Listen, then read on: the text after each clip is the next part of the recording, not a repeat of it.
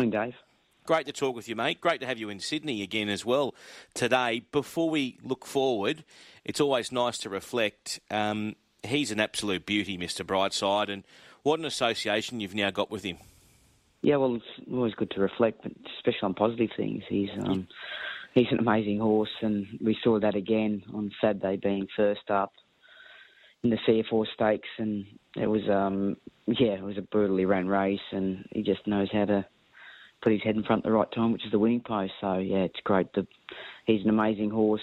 He's been developed very patiently and very well by the three Hayes boys, Ben, JD and Will Hayes, and they've got an amazing product, but they developed him, and I've been lucky enough to be part of his development and enjoying the spoils of the quality of the horse that he is now.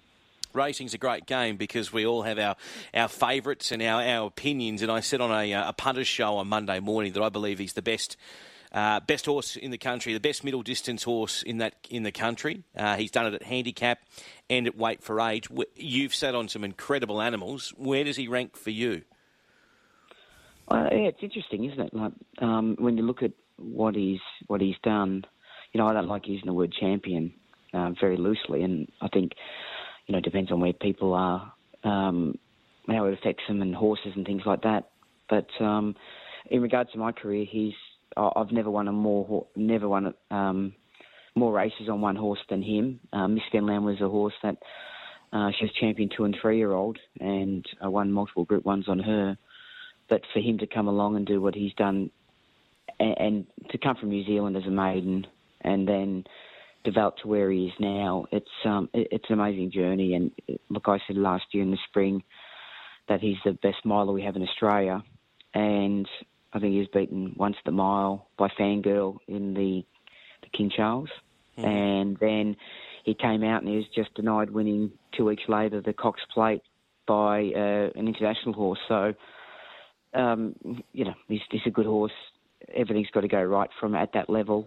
And the competition just keeps stepping up, and there's no hiding spots for him. So it's a bit unfair for us to make these calls and put him under pressure all the time. But I can tell you the owners are really enjoying the ride. The training group is thriving on the horse's success, but again, they have to go to bed every night making sure that when they wake up in the morning, he has no temperature and this and that. So, my job is very, very easy, and I'm very privileged and feel grateful to have the opportunity to be part of the Mr Brightside journey.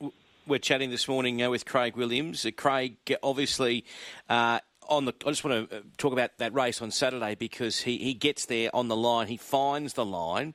But coming to the turn, was there any panic in your mind? Or not panic, maybe that's the wrong word, but any thought of, okay, maybe, he needs this run? Or once he sort of levels out, is it just poetry in motion? Yeah, I'll give you another adjective, concerned. But the same thing was going in my mind. But panic, probably not, but definitely concern. A lot of people asked me that night, with family, close friends, and were you worried at the 400? Were you worried at the 200? And said, no, I wasn't worried at those stages. Or you worried at the start? I said, no, I wasn't worried at the start. The start is what happened, and I I feel confident. And you can't do this on every horse, but because he is that good, you can, he can be tricky out often, and usually at the start of his preparation, and you just work with him, and luckily he's got a good enough motor that I have many options, and I know him that well. The time when I had time for concern was at the 650 because he wasn't really travelling for me, and I needed him to drag me into the race at that time. So I guess I was pleading and begging and urging him along without forcing him, and I felt if I had to force him at that stage without him taking me to the race, I wouldn't have anything in the straight. So that was the only concern I had, was probably from the 650 to the 400. But once he actually, he saw them, he just went quicker and quicker. And then I've now watched the replay, of course, later that night and went, oh, wow, yep, gee, the margin was a lot smaller than how it felt being confident on him. And I guess, as we always say, you only need a margin in your favour at the winning post. And that's what he's able to do many times. Craig, what about some of the other races that are upcoming, both in up here in Sydney and in Melbourne? I mean, what have you got a locked-in Blue Diamond ride yourself? Yes, I'm riding Godolphin's horse. He's 20 in the order, so he's got to get in, but my manager's confident of him getting a run. So I'm riding the colt for Godolphin in the Blue Diamond, which is in 2 weeks. This Saturday is our Group 1 Lightning Stakes, and I'm riding Ballinipatina, which you guys up in Sydney would know, which you won the Goo Kick Stakes, and also collected a real financial reward for the bonuses for having horses run in all your sprint series up here. And so that's the imminent ones. And of course, Saturday, I'm riding Riff Rocket in the CSA Stakes. Obviously, he depends on what Chris. We've got plenty of options with him, but he was last year's Derby winner, and he's had 2 starts playing for 2 wins. So if he's happy the way that he goes on Saturday, there's also an option in a couple of weeks that it's also the Guineas at Flemington, same course. So it'll be interesting to see where he goes.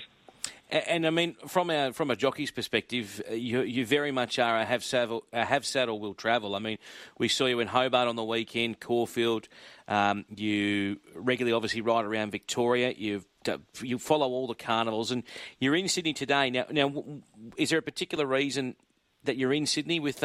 Is it Unstoppable, this horse you wanted to jump on, or what's the reason for you being here?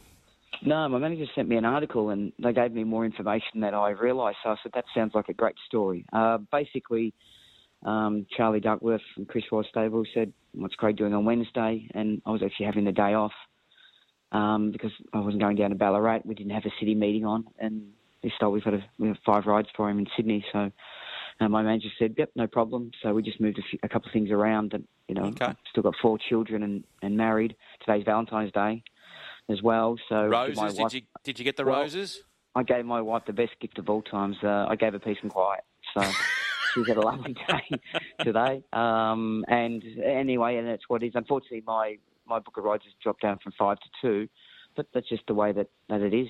Some days you have a lot of, you only need to get 1 or 2 winners today, and it's a really good day. I'm off to Albury on Sunday. Yes, because of the qualifying race for Ron Stubbs. Yeah.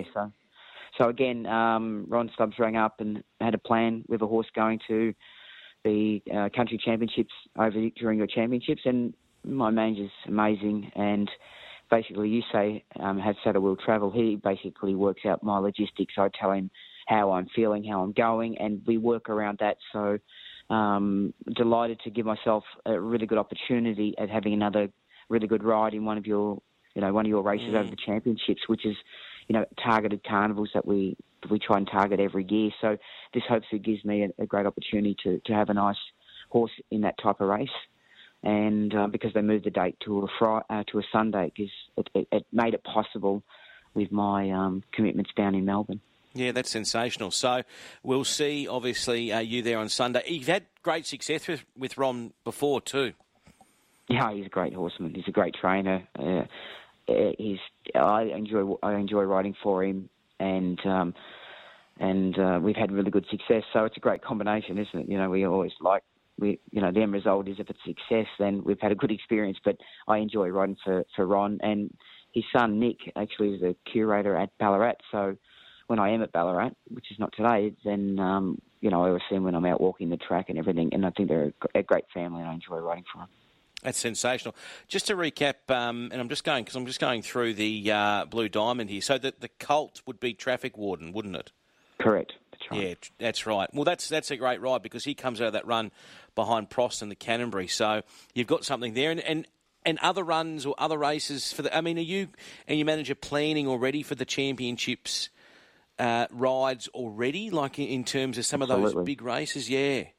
So, I mean, have you got anything locked in, or is it just going to be you'll be here and you'll be on something? Well, by plans, then there's a possibility Brightside will turn up and run in the second week of the championships.